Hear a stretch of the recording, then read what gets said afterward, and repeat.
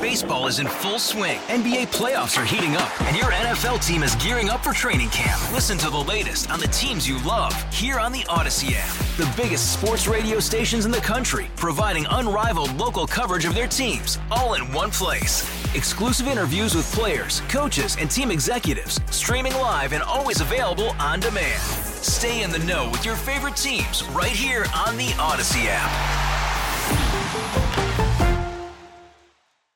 Local people, local stories. This is the All Local from 1010 Wins.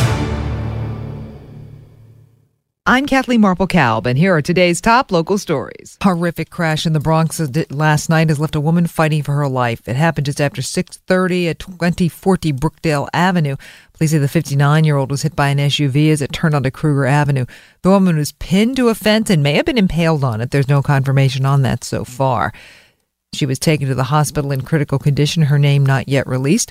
The driver stayed on the scene, and there's no other information on them right now. Police say the investigation is ongoing, no charges so far. It was a mistake. The city says the arsenic scare at the Jacob Reese houses in the East Village was a false alarm because the lab that did the original testing accidentally contaminated the water themselves. That did little to calm the anger at a community meeting, though. NYCHA Chairman Greg Russ had a hard time getting his message out. There is no arsenic in the water. But residents, including Yolanda, don't trust NYCHA one bit. You still got us not drinking water. You got us not cooking.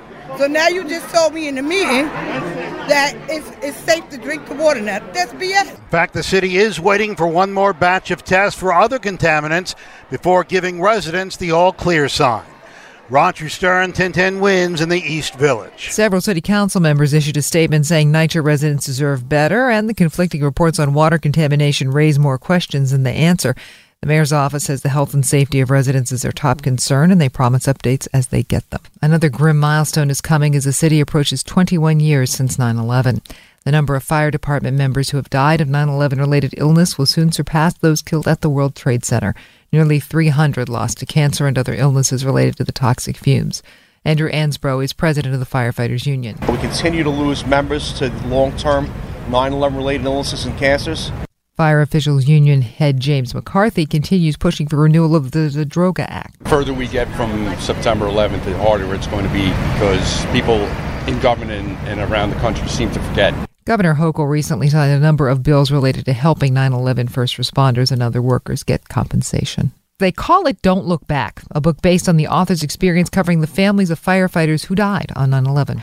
For author Joe Calderone, this was a labor of love, telling what he believed to be the untold stories of the flaws and failures that led to the deaths of 343 firefighters on 9/11. I don't think it got enough of the public's attention.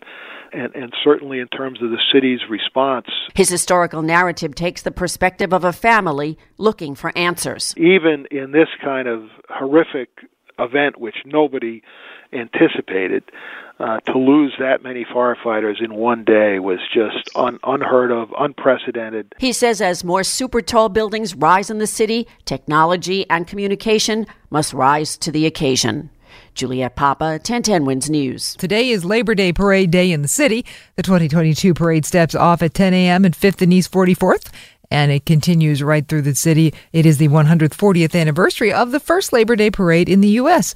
There will, of course, be traffic implications, so stay with 1010 Wins for the latest traffic and transit on the ones. Thanks for listening to the All Local from 1010 Wins. And for the latest news, traffic, and weather, tune to 1010 Wins, visit 1010wins.com, or download the Odyssey app to take us wherever you go.